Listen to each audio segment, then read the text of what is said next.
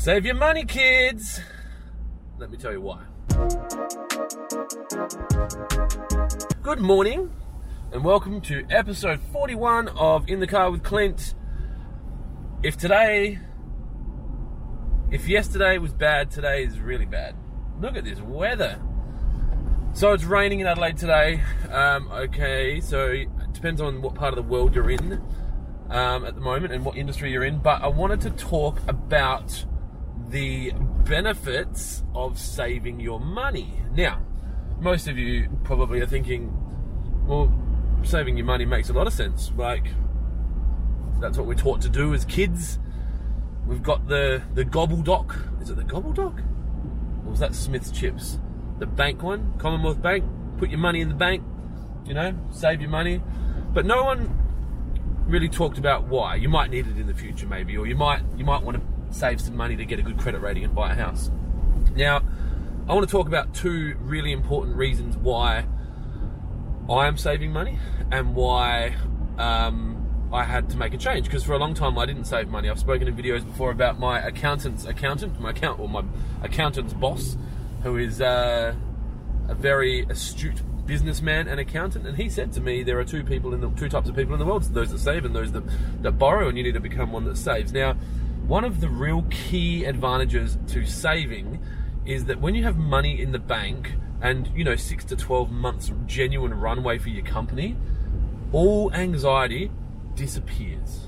Now, when I say all anxiety, you're still going to be stressed about stuff, and you're still going to be worried about launches of new products, and you're still going to be concerned about if someone leaves, or there's other things that happen in your business. But ultimately, when you have cash in the bank, you can sleep better at night, or almost as best as possible, because you know that you've got this, I guess, net underneath you as a trapeze artist, and you can do some fancy things and fail, and you've got a nest egg, and you can try going into new markets, or you can hire more staff than you can actually afford at the time in a growth phase, and it just takes away all the stress. Now, this is honestly one of the probably biggest tips I can give you as an entrepreneur or a business owner. And I know it's hard in the early days, because all you're trying to do is make wages and cover costs and grow the business and buy business cards and get your logo designed and get uniforms and buy more ink for your printer, because that's a stupid, unnecessarily high cost. And then when you get past those points and you can start saving some portion of money, or even during that growth phase, please save that money. You don't realize how important it's going to be later, which takes me to my number 2 point about saving money. If you have cash in the bank, an opportunity will arise and you can take advantage of it. We in Adelaide specifically right now are in quite a good period. In my industry, it's quite buoyant. Prior to that, we ran 6 years of feast, if you can compare it to the GFC, or if you can compare it to drought conditions. Something's always going to happen, and the world is going to melt, and the world is going to melt again. Now, it's interesting to say that off the back of a pandemic, because the world kind of did melt. The world hasn't melted yet. Like, there was a lot of government influx, a lot of money, a lot of support. It was a pause for a lot of people, and I'm not taking away from the fact that a lot of people hurt a lot, and a lot of people lost businesses, and a lot of people had to shut their businesses down.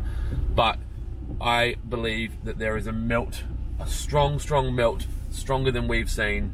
If you start tracking what's going on with the US currency and the printing of money, things are going to change.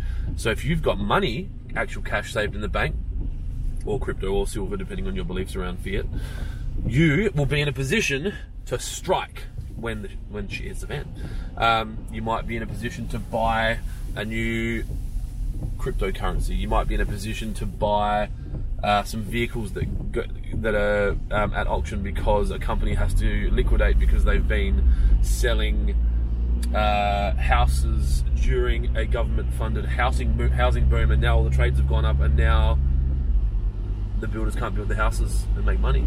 You might be able to take advantage of a housing collapse and people having to sell properties. You can't do that without cash. So I implore you, if possible, save your cash. Keep it in the bank, keep it under your pillow, whatever makes you happy. But you need that safety net or that nest egg, because A, it will keep you restful, and B, it will give you a massive ammunition store. When the world melts, you can go shopping. That is it. This has been In the Car with Clint 41. I trust you are having a great end of the week. Happy Friday for those of you that live for the weekend. Commiserations to those of you that work for joy. But Monday will be here soon. Take care. Thanks for tuning in. Be kind to each other, and I will talk to you on Monday.